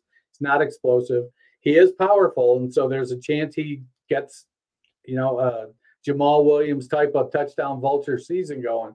But if Zeke had 10 touchdowns and 600 yards rushing, I would consider that a gargantuan success for Zeke this year. But I think we saw Ramondre last year catch 70 passes or 49 passes on 70 targets. I think Ramondre will be fine. He wore down. They know he wore down. They're trying to put him in position to be successful all season long. And they clearly don't believe in Kevin Harris and Pierre Strong to be the guys that can do that for him. Yeah, that's I'm kind of worried that Stevenson's price may have been overinflated to begin with, and now with this situation, we're going to see a lot of rubber band effect here with his value possibly. That's my biggest fear as a Stevenson owner. So, where are we at here? Did I do? Oh, the Raiders. We're on Raiders. Yep. Yeah, JT news. But maybe not news, or maybe not important news. Raiders signed Darwin Thompson. No big deal, nothing big deal. Not like Josh Jacobs needs preseason reps, but him not being at preseason team practices and workouts just feels like it's a hamstring or some kind of soft tissue issue in the waiting. Are you overspending to get Zeus White, or just not panicking at all, waiting for Josh Jacobs to come back? I tell you what, in redraft leagues, I was avoiding Josh Jacobs just for the holdout news, some other things. He has me a little worried on that. Zamir White, if you have somebody in your league that's got Jacobs and you got White, he might be a decent offer to throw him out as a handcuff if somebody is getting nervous as well. I like White. I don't really see any of the other guys on the roster filling in if Jacobs went down. Sincere McCormick came back the other day. Played a decent amount in the preseason game. He was a rookie last year and missed most of the season. They got Abdullah, who's obviously a small guy. He's just not going to be that fill in there. So, I think White's a decent handcuff. I like him. And, I'll hold him. Or, if I got a Jacobs owner who's willing to buy, I'm looking to sell him. Unfortunately, all the people who have him, he's another guy that I traded Zamir White away to get Josh Jacobs before the season started last year, which ended up being great. But now the guys with Zamir White are not giving him up because they know he's a handcuff, and he could be a very valuable handcuff if Josh Jacobs does sit, even for a couple games. A couple games like that at the beginning of the season is enough to get you in the playoffs, and that's all it takes in Dynasty is getting the playoffs to win the ship. So it's just one of those things where it's just hard to get him back, or it's hard to get him right now until the same thing with Jeff Wilson and guys like that. Nobody's giving him up right now because there's the potential's too big. They may not be the best players in the league, but the potential's just way too big. So, yeah, Dennis, gotta find somebody that wants to overpay. Got to find somebody to overpay on that. Yeah, Dennis, the Rams rumors. More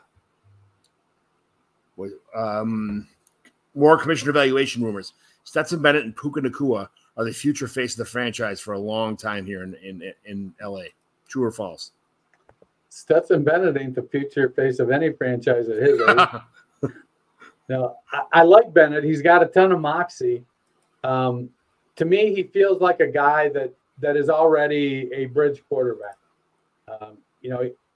If Stafford goes down, I feel like Bennett's going to come in and be at least as good as Baker Mayfield, maybe a little bit better. Is he a long-term solution? I don't think he's Drew Brees. He's somewhere, on the Baker Mayfield end of the Baker Mayfield, Drew Brees spectrum of short quarterbacks. Puka, Puka has a little bit of work to do in the change of direction stuff, but he's got good size. He's got good speed. He can get down the field. I like Puka as an option. I think the wide receiver 2 in LA right now is Van Jefferson, and he's just about free in most leagues because everybody's overlooking him. Yeah. JT Ravens news. God bless the Alex Collins family. 28-year-old died in a motorcycle accident. Remember him for his Irish dancing, his smiling face, and his being a great teammate from what everybody says about him. So, just good. Sorry to hear about it, Alex Collins. It's terrible, tragic news. Other news, J.K. Dobbins is supposedly 100% healthy, according to John Harbaugh.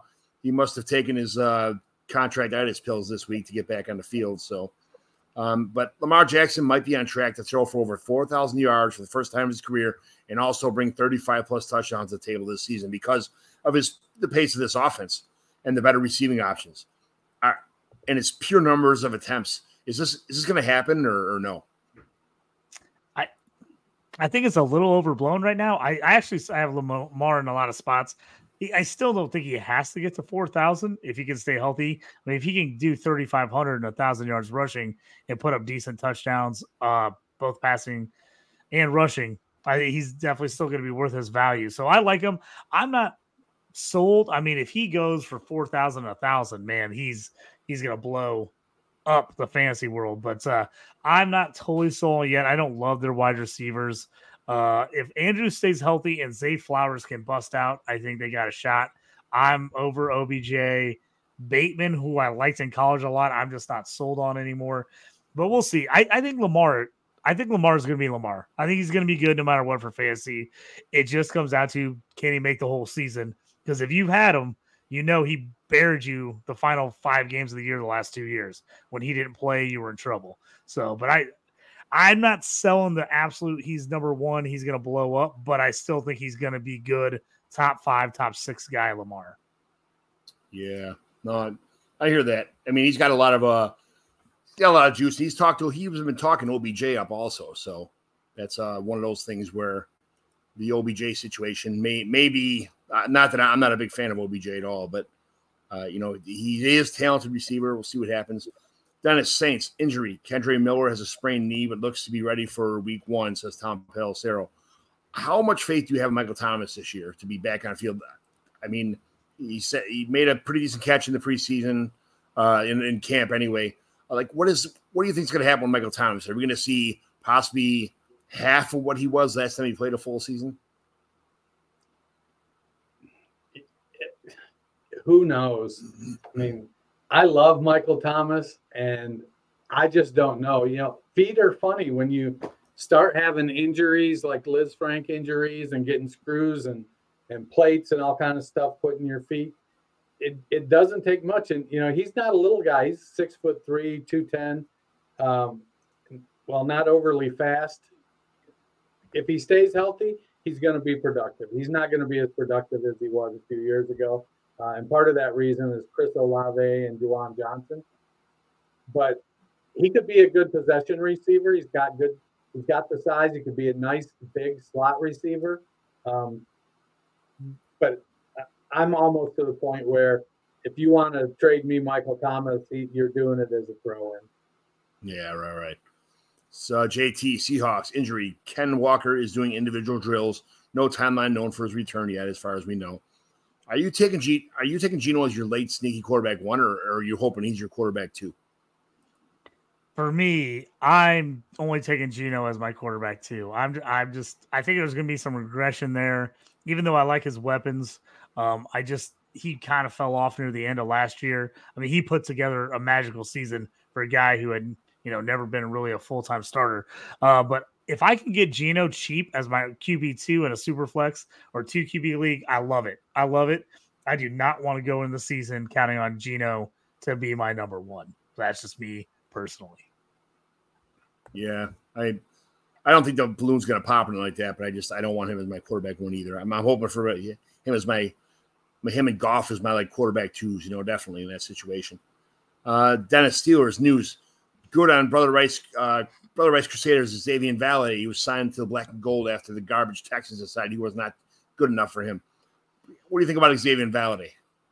I like his potential. He's got good size, 6 foot, 214, good pass catcher, decent runner. He's a little bit of an upright player. I don't think there's not too much in front of him in Pittsburgh to stop him from getting up to the RB4 position. McFarland is kind of a special teamer, kick returner guy, I think. He hasn't made any headway over Jaylen Warren. So I feel like they're going to ride Najee and, till they can't ride him no more, and then they're going to bring in another back. Valladay has the size, I think, that if something was to happen to Najee, he might be able to push for a timeshare with Warren over McFarland. But where we're at now, he's not going to be fantasy relevant without an injury. Yeah, it'll be 50-50. Well, probably mostly Najee Harris and then a lot of Jaylen Warren sprinkled in. So they'll get some cleanup duty when the game's out of reach, and that's about as far as that'll go. So I don't see him, but I don't see him really having a problem getting past who's on there, who else? McFarland and Yeah, he could push. I think Greg Bell. Yeah, I think he could definitely push McFarland. I think he's right there with him. He's probably the fourth running back, maybe pushing for the third. I mean, McFarland, they've had him for a while. They've cut him a couple times. They moved him back to practice squad. They've re-signed him a couple times. So I mean, he's right in the mix. If he's a young guy, he shows something. I'm excited to see what he can do for the Steelers. I think he could be a good number 3. Could play Ohio State every week, he'd be an All-Pro. Yeah. I know he's going to live on that game for the rest of his life. I mean, man, he looked electric in that game when he played Ohio State. It's crazy. He'll always be remembered for that game. It's my son's high school teammate, so anytime there's Xavier Valley news, I have to ask about it. Oh, JT Texans rumors: Tank Dell will be atop of this depth chart by midseason. I don't know about top of the depth chart, but I don't know if there is a top of the depth chart guy. Again, this is another one. I'm just really iffy on this group. I think he could actually get a pretty good fantasy season because I could see a lot of drop-offs. Man, the Texans O-line looked absolutely horrid in the opener. I mean, C.J. Stroud is going to have to really quickly figure out with the hot routes. And I could see a lot of Dalton Schultz and a lot of Tank Dell on quick routes if C.J. Stroud's going to get rushed as quickly as he was in that first preseason game against the Patriots. Yes. Yeah. They were all over him. Dennis, Titans. Malik Willis is ahead of Will Levis as Ryan Tannehill's backup as of right now. Question is, will Treylon Burks be as much better player as the Titans wide receiver 2 than he was as a perceived wide receiver 1 last year? Well, I think having someone like DeAndre Hopkins take the pressure off you is always good. Again, it's another one of these situations where you had a first-round wide receiver and everybody wanted to put this expectation that they were going to be, not just their team's wide receiver 1, but, a top 15 wide receiver in the NFL. Give the guy some opportunity to adjust to the NFL. He's had a season. I think he's going to be better this year than he was last year. And if Hopkins is gone in 2024, I'm very comfortable with Burks as a player. I like Treylon Burks. I am, though, admittedly, team big wide receiver. Yes, also a team big wide receiver. So I took Burks, not anticipating such a big blow to his value, but I think he'll do okay. I think if they don't, the problem is that the offense flows through Derrick Henry as we know it right now. So unless they trade Derrick Henry in the middle of the season before the trade deadline, we're not really sure we're going to see the full potential of the wide receivers in this offense. So, where are we at now? JT Vikings. Kareem Hunt's name was supposedly in the head of head coach Kevin O'Connell's mouth, according to ESPN's Kevin Seifert. So, but the rumor, Ty Chandler seems to be the number 2 behind Mr. President Alexander Madison. Is that who we're all targeting as the backup for Alexander Madison right now, Ty Chandler? Or what do you think? I originally was on McBride, but after I watched their preseason game, Ty Chandler kind of impressed me. I thought he was going to be more of just a special teams guy, but he actually looked pretty good. Had some bursts, put his head down, ran through some guys. It seems like they're going to give him a chance. This team seems like a team that would sign a veteran to help out with Madison. But again, you look at it and you're like, if you weren't going to sign Dalvin Cook to a 1-year, $8.6 million deal, why would you turn around and sign a Hunt or a Leonard Fournette for like 1 year, $5 million or $6 million? Why wouldn't you have just kept Dalvin Cook? So that's got me confused on there. But I am definitely shifting to Ty Chandler. He was not a guy on my radar, but they obviously liked him. They played him a ton the other night, and he's kind of jumped ahead of McBride for the backup role for me. Yes, because I bought up all the Dwayne McBride, so Ty Chandler passed him up. That's kind of what happens in my fantasy football teams. I have that death touch everybody. Never fails. Yes, exactly. Dennis, Washington football team. Is there really a huge value difference between Brian Robinson and my man crush, Antonio Gibson? It's just 2 different styles of play. One is a between the tackles grinder that's not super athletic. The other one is super athletic that doesn't necessarily have excellent football instincts. The thing that concerns me about Brian Robinson is that they also seem to love this plotter, Chris Rodriguez, they brought in. And so are they going to start sharing that early down work between the two of them? To me, if I'm going to roster either one of them, I'm probably going to roster Gibson just because the value of a target is 2.7 fantasy points or 2.7 times the value of a running back touch, according to the analytics nerds.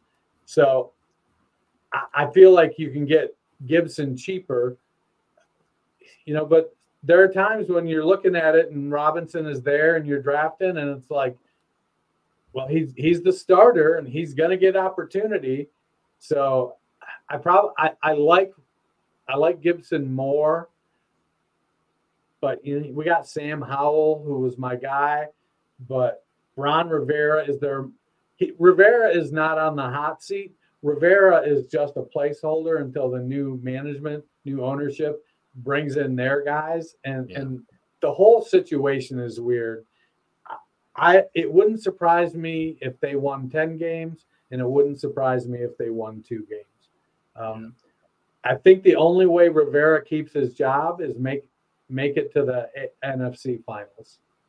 Yeah, I think we had this conversation the other day about no matter how good Rivera does, this is pretty much it for him. They're kind of sick of his mentality, the way he runs the team, all that kind of stuff. He's too old school for the NFL, it seems like right now.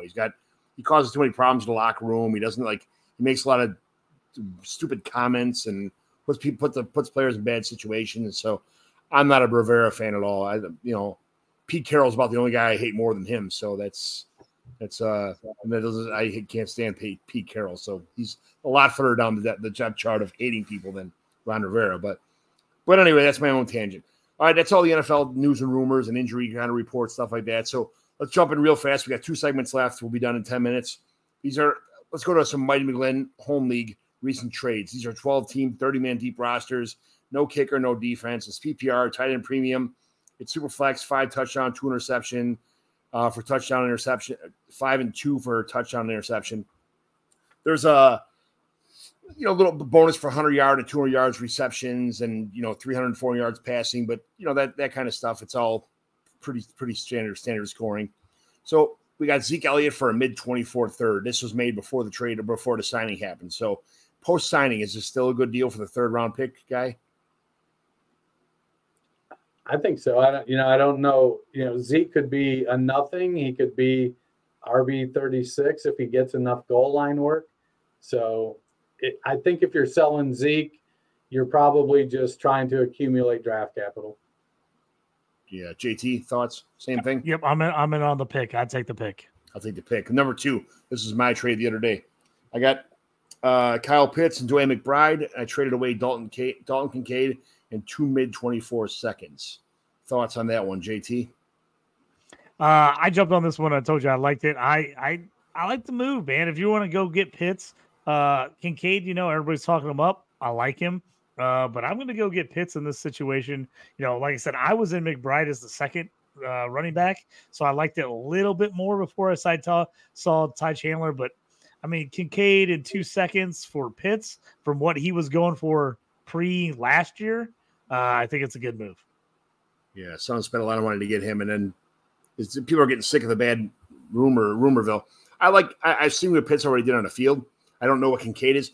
I feel like Kincaid is, honestly, to be honest with you, I feel like Kincaid is a CEH of tight ends for this year. He was somebody who was ranked so far down, and just because he had a draft capital and landed in a good spot, that's all they care about right now. I know he's got good hands and all that stuff, but, Dennis, what do you think about this trade? I want the Pitt side. McBride had a rough game. He played a couple plays, clearly made a mistake, and then they put him on ice, and we're playing Kene Nwangwu. So McBride is a dynamic runner. He's a 0 in the passing game at this point, but he's got fantastic contact balance. He's got good speed. I think, he's one of these guys. I think he could be better than Brian Robinson because he's a more dynamic runner. But I think that's the role you're looking for Dwayne McBride if you're rostering him. But Kyle Pitts, I still believe in Kyle Pitts. I'm not Kincaid in 2:24 seconds. To me, that seems like a steal. McBride feels like gravy in that. Yeah, that's the way I looked at it too. I couldn't believe it was sent to me too. So I'm like, take it. Even right. better. You gotta love that. Yeah, and I was, I did love it. I took it, and I'm gonna run with this for a long time. All right, Michael Mayer and Zay Flowers for another Dalton Kincaid trade. Dalton Kincaid, Jamal Williams, and Jalen Hyatt. So Michael Mayer and Zay Flowers for Kincaid, Jamal Williams, and Jalen Hyatt. I kind of see Michael Mayer and Kincaid, Kincaid maybe a little bit more, initially, but long term, I like Mayer as a better player. Zay Flowers is way better than Jamal Williams, Jalen Hyatt in my eyes. So how do you guys see this trade? Dennis, go. I think Mayer, the thing with Mayer is he's not a super good athlete. He's a really good tight end. And so he's going to be more of a traditional tight end. He's going to outsnap Dalton Kincaid every year of their career. But I don't know that he's going to out-target Dalton Kincaid. But Mayer, I think, is a little bit better of a red zone threat. He's a big guy there. Jamal Williams is, the sunset's coming. Jalen Hyatt, there's a lot of questions. Zay Flowers was a better prospect than Hyatt. If I'm looking to get something for this year, I'm probably taking the Jamal Williams side because I think Williams is going to be the best player in this trade this season. But I like the Mayer Flowers side overall for just dynasty future. JT? Yep, I'm agreeing. I like Mayer Flowers. Exactly what you said. I think Kincaid and Mayer pretty even. I think Kincaid's a little ahead of him as far as a wide receiver, but I would much rather have Flowers over Williams and Hyatt. I'd take Flowers for. So that to me, I'm making that deal. Rashee Rice in a mid 24 third for Rashawn Johnson. I'm saying mid 24 third because the player that it has, this team is becoming second, like the 6th, 7th, 8th place for the last couple of years. He's pretty much in the same situation with same draft pick. So Rashee Rice in the mid 24 third for Rashawn Johnson. JT, what do you think? This one would be a little more team specific for me. I think it's pretty even trade. If I needed wide receiver a little more, I'd probably go right side. If I'm actually like, hey, I really need like a third or fourth running back, I could see going Roschon for sure. I'm probably not knowing what the team needed. I'm probably going Rice in the third, but that's just because I like those third round picks. I always feel like I get great value and get good guys there. And I feel like Roschon and Rice are right next to each other in draft. So for me, I think it's a really even deal. I'm probably taking the right side, but if I need running back more, I'm taking the Roschon side. Dennis? The challenge with Rashee Rice is that he's got to learn how to be a different type of wide receiver in the NFL. And by that, I don't mean running routes. I mean, at 5'10" and 200 pounds, he wanted to play. He spent his college career playing like he was 6'4" and 220. And he's not going to transfer that to the NFL very well. He needs to be a super proficient route runner. And then you add to it, he went to one of the most complicated offenses in the NFL. That's why I like Sky Moore this year, is because Moore has been in that offense for a year now. He's comfortable. He's learning how Patrick Mahomes plays and what that offense is about. So I'm looking for Sky Moore to take a jump this year. And I would look for Rashee Rice to do that next year. So if I'm patient and I don't need Rice, I'm going to take Rice in the third just because of the longer runway for wide receivers than running backs in Dynasty. Jacoby Myers are an early 24 third. Do I need a wide receiver 5 on my team? Yeah, again, it seemed to. I'm probably taking the third round pick. But if I'm like in a league where it's best ball or it's a start like 12 league and I need it, Jacoby will actually play for me on either week to week basis or be a fill in during bye weeks. Then I probably make the trade for Jacoby. But not knowing that, I'm probably taking the third. Yeah. The thought of having Brian Hoyer or Aiden O'Connell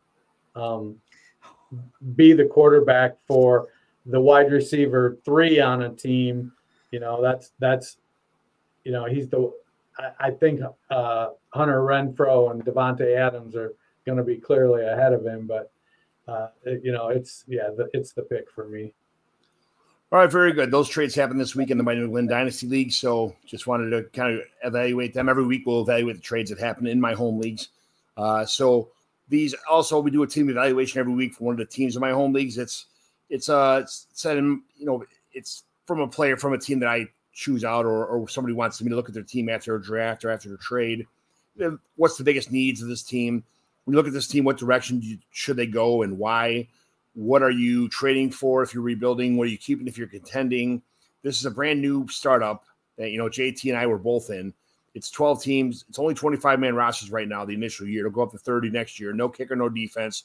10 starters, quarterback, 2 running backs, 3 wide receivers, tight end, 2 flex and a super flex, 15 bench spot, 5-point passing touchdowns, 6 points rushing and receiving points, touchdowns. Bonuses 100 and 200, same in receiving and rushing. 3 and 400 yards for passing, 0.5-point PPR for wide receiver, 1-point PPR for running back, and 1.5 for tight end scoring. So I sent you guys a team if you want to pull that up. So what we got here is it's Adam Hutchinson's team. He's got C.J. Stroud, Aaron Rodgers, Mac Jones, and Aiden O'Connell as his quarterbacks. He's got Bijan, Christian McCaffrey, obviously the shining part of his entire roster right here. Ken Walker and J.K. Dobbins and Cam Akers. His top 5 running backs are pretty solid. Then it drops down to Kendra Miller, Pierre Strong, CEH, Melvin Gordon, Rico Dowdle. His wide receivers, they're okay, nothing special, but Amari Cooper's been a solid contributor. I'll say that. Marvin Mims, who I like a lot of opportunity on this guy's in the horizon for this young man. Brandon Cooks has been a good receiver pretty much everywhere he's gone. OBJ, he's on the twilight of his career, but he's still, this year anyway, and this might bridge the gap for him he went running back so early, so he had to pick up somebody late. Tank Dell, Curtis Samuel, Michael Thomas, if he pans out, is a cheap pickup. Devontae Parker. He's got Dulcich, Hunter Henry, which it seems to be a nice late round pick now with Gesicki injury and the Gesicki bad news in camp. Tyler Conklin, a little underrated. Adam Troutman getting a lot of buzz in camp right now too, so when you look at this team, obviously we look at the running backs being the star of the franchise here. We're not sure what's going to happen with Stroud yet. Rodgers, we pretty much know what we're going to get here, but how much time we have left is a different story. Mac Jones, I'm not sure that it's going to last very long. Aiden O'Connell. What do you guys – JT, you've been here before, so I'm going to start with you. If you were this team, it's first year, you really can't do much because it's only 25-man rosters. It's kind of hard to move guys around or – everybody's got that warm and fuzzy feeling just post-draft about their team, so it's kind of hard to move guys right now. What do you think that Adam should do here with this team he's got? Yeah, when I initially looked at this draft, I actually really like this team, and the more I look it over, I don't like it as much as when I saw him drafted. I liked it because I liked all the running backs. I thought he crushed it running back, got a lot of good ones. My worry is I think he could probably compete this year and be in the mix. I don't think he could win it. And my worry is long-term on this team is his wide receivers are real poor. He's got some older guys. I mean, if I'm starting Michael Thomas and Brandon Cooks are my definite 2 and 3 guys, clear cut, I'm a little worried I'm worried this season, but I'm real worried beyond this season. And then the quarterback play, Rodgers, still a solid player. He's not been fantastic for fantasy the last couple years. CJ Stroud, I loved coming into the draft. I'm really worried about that offensive line. And as Mac Jones is his 3rd quarterback, that's where I think this team ends up faltering. I think the wideouts and the quarterbacks end up getting him in trouble. I love the running backs. If he can, someone like J.K. Dobbins can hit early and he could trade away him and package him for somebody. I love Bijan, love CMC. 2 guys I really wanted in this draft and didn't get. So I like the running backs, but that's my worry. This team, I feels like a really take a shot this year team, and then we could be in trouble here in the near future with these wide receivers and quarterbacks. Dennis, what are you thinking?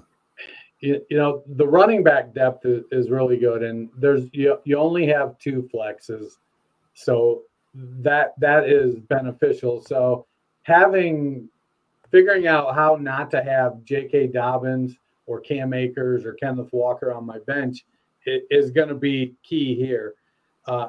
With these smaller rosters, you want to figure out how can I get the best starting lineup.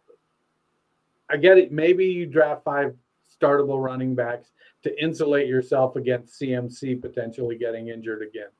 Or maybe Akers doesn't pan out coming back from his injury. Or maybe Charbonnet comes on and Walker ends up being in such a timeshare. It doesn't, there's not a ton of value there. I agree with you. The wide receivers are old. He's got Mims and he's got Dell. Those are his only 2 young players at wide receiver. I don't know what we're expecting out of Devontae Parker. We got our fingers crossed and we're saying our fathers and Hail Marys, hoping OBJ can be something. If OBJ has a comeback season, the tenor of this team changes a ton. That really bumps up the wide receiver core. It moves Michael Thomas probably to the bench. I like Brandon Cooks a lot. I think he's going to have a good year. Dallas is a high-powered offense. Cleveland is going to have a pretty good season. I like Amari Cooper. But those guys aren't young, and so he doesn't have a ton of youth on this team. The weakest position to me is tight end. We just don't – like he's got Greg Dulcich, Hunter Henry, and Tyler Conklin and Adam Troutman. None of those guys you're going to spend all like 5 days leading up to setting your lineup trying to figure out which one has the best matchup to get you 6.8 points. You're not going to get 20-point weeks out of any of these tight ends. So if I do have somebody start to go off and look great, whether it's OBJ or Cam Akers or J.K. Dobbins or something, I'm going to try to upgrade my tight end. I'm going to start selling a 27-year-old David Njoku as a guy that I want to get included in a trade, or a Dalton Schultz even, who's older but stands to be one of the most highly targeted tight ends there in Houston. To me, C.J. Stroud is the QB3 on this team. It's Rodgers, it's Mac Jones, and then it's Stroud. Until Stroud shows that he can step up there and take it, it's Mac Jones to me. I think Mac Jones has a chip on his shoulder after having to deal with a defensive coordinator and a special teams coordinator as his offensive play callers last year. Jones has a chip on his shoulder, and he wants to make sure people know he's a good quarterback. So I feel, is he going to be QB5? No, but he could be QB14, and out of your QB2, you'll take that.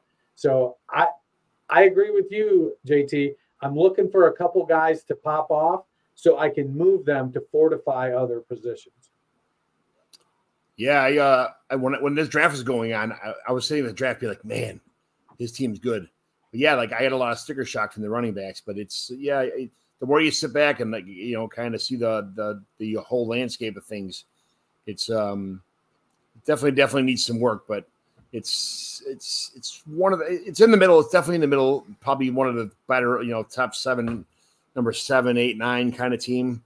But just the running backs, and God forbid if there's an injury or something like that with one of the running backs. GM from Dynasty Nerds, you'd know exactly where it was ranked in there. Exactly. I do actually. I didn't pull it up right now, but yeah, boy, I actually love that Schultz idea. I think the Schultz idea at tight end, I love that idea. I think Mac's going to be better this year. Just with the change in offensive coordinator, I actually think buying low on him is a good idea. Like he said, I think OBJ and Michael Thomas, if they can somehow, regain those years of old and play solid, this team's going to be a lot better. If both those guys bomb, man, his wide receiver core is really going to hurt unless Mims comes out of nowhere and becomes like the wide receiver 2 for the Broncos, because it just feels like he has a lot of wide receiver 2s on his team with no clear-cut number 1s, and the same thing tight end. A lot of tight end, low-end tight end 2s, high-end tight end 3s, and no top-of-the-line guys. Dennis, could you plug this team in as part of the Dynasty GM and already see it? Like, or is that one of the factors? Like, you could just look up any league anywhere, or you can only do leagues that you. No, I could manually enter it as like one of my own teams. Okay. But I can't pull up. I don't have the admin access to just pull up random leagues. The whole league. Okay. All right. Yeah. This is so his team is actually my powers because of how awesome I am. I got it right. He's like the number 7th best team. I'm all the way at the bottom. I traded away to get my quarterback set up in year one. I got Mahomes, Trevor Lawrence. That was a good start for me. I thought I had to trade some things away to get, those two good quarterbacks to move forward on. But I kind of punted away for a while. But I have good quarterbacks for a while. And that's all I really care about starting a dynasty team. It's an in-person league, so I'm not worried about people quitting or running away all the time because if they do, I'll have another in-person. A lot of people waiting to get in dynasty leagues and are do in-person stuff. So, but Hutch is number 7 in this league. But it's a very, there's a couple teams on top that are really like the one person. Where am I in that mix? Where am I at? You are right at number 1, 2, 3, 4, 5. You're number 6. You're right in the middle, JT. Oh, right. I'm at the very bottom. Right. It's me, Tim George, Joseph Herf, NFL, P2W, Chris Joel Smith, JT Orange, Hutch, LP Bears has all of my picks and all my players. But he's got my Mark Andrews. He's got all the rest of the players because I traded in the world to get Trevor Lawrence from him. But I don't, or Patrick Mahomes from him. But I don't care. I'd rather have Patrick Mahomes and all that stuff. Then behind the Zach, Pat Fitzmaurice, Brian Watson, and Nate Powell is top of the list right here. So, but literally, I'm at 34, and the top person's at 52. So it's not like I've seen some. Like if you go on some of the other league analyzer and the tools here, which is pretty nice. I've had some where guys have had 86, and the other people are 18. So this league's not that far apart, to be honest with you. It's one of my closer leagues, to be honest. But it's brand new also. We just got done with the draft. It'll take a while for people to kind of straight away from each other. But I'm surprised I'm even close to anybody else with all the stuff I gave away to get Patrick Mahomes. But also Patrick Mahomes counts a lot on these trade calculators too. So the thing that I would have questioned is, so you've got 5 starting running backs. I don't understand drafting Melvin Gordon, Clyde Edwards-Helaire, Rico Dowdle, Pierre Strong. That to me it seems like there would have been either better tight ends or better wide receivers to take a shot on. To be fair, those are both waiver wire pickups since he drafted the team. So he's dropped players to pick. And he picked up Adam Troutman, Melvin Gordon, and Rico Dowdle. So I'm not sure exactly who his original team was, but I know that he got rid of a couple guys to pick them up. He also picked up Devontae Parker. So he's got rid of 4 guys to pick up 4 new players. Who do you think he's going to cut to get rid so he can move J.K. Dobbins to the active roster? I don't. He's got one extra person. You're right. So I'm not sure what he's got to cut like Devontae Parker. He's got to cut Rico Dowdle or probably Melvin Gordon is what's going to happen. That's who he's going to cut.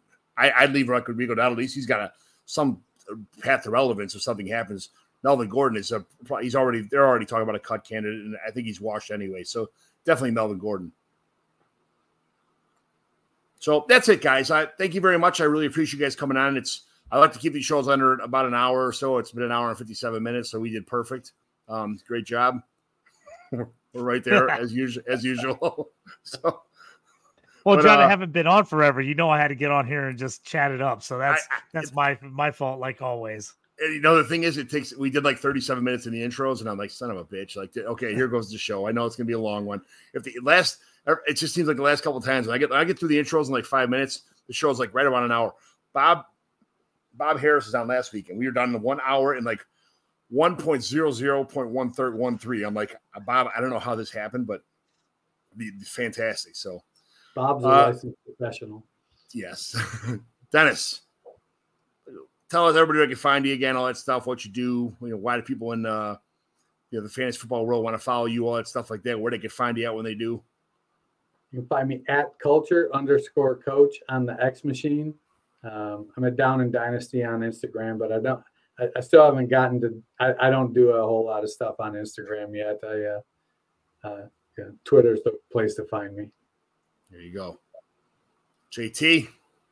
Yep. You can find me on the X Twitter, as I like to call it, at JT Orange. Hit me up on there. I'm on a bunch of different Discords. One I'm on a lot is Dynasty Theory. I'm in there all the time answering questions, giving my votes and whatnot. You can find me here on the Commissioner Evaluation Podcast with my boy John. Also on the Stew with JT Brew. Get me over there on the Dynasty Pros websites, excuse me. And then also, if you're into IDP, I have all kinds of IDP content and rankings on DLF. Thank you. I'm John McGlynn. You can find me in X Machine. You say the Twitter machine, and Chris Joel Smith made fun of me for it all the time. So I'll say the X Machine now. So we have to start a new. He's got a Ten Commandments, all the things I say all the time, and what I do, and what I reference, and it's gonna have like a bingo for John McGlynn every time he says it. Somebody gets a prize, kind of thing. So, yeah, exactly. But John McGlynn 75 on the X, and that's about it. Where I do all of my stuff at. I'm not good with the other Insta faces and everything else, the Snap face and whatever. My kids do that, but I'm trying to catch up now. By the time I figure it out, it'll be time to retire. So, thank you very much for coming in, for stopping in, for coming in. This is my maiden voyage on the Fantrax journey here. So, thanks for being part of it, guys. And here's my song. McGlynn is in. I repeat, McGlynn is in. Let the fun begin. This is the Commissioner Evaluation Podcast with your host, John McGlynn. Is that Herms? He got them guests on the Rolodex, stopping by to talk about some Dynasty Superflex. Everybody, yo, commish is in. It's time to sit down to listen to John McGlynn. Yo, who we trading, who we fading, who we getting off the squad. Knowledge never overrated, playing for number one. And yo, McGlynn is in. It's time to let the fun begin. It's the Commissioner Evaluation Podcast with John McGlynn.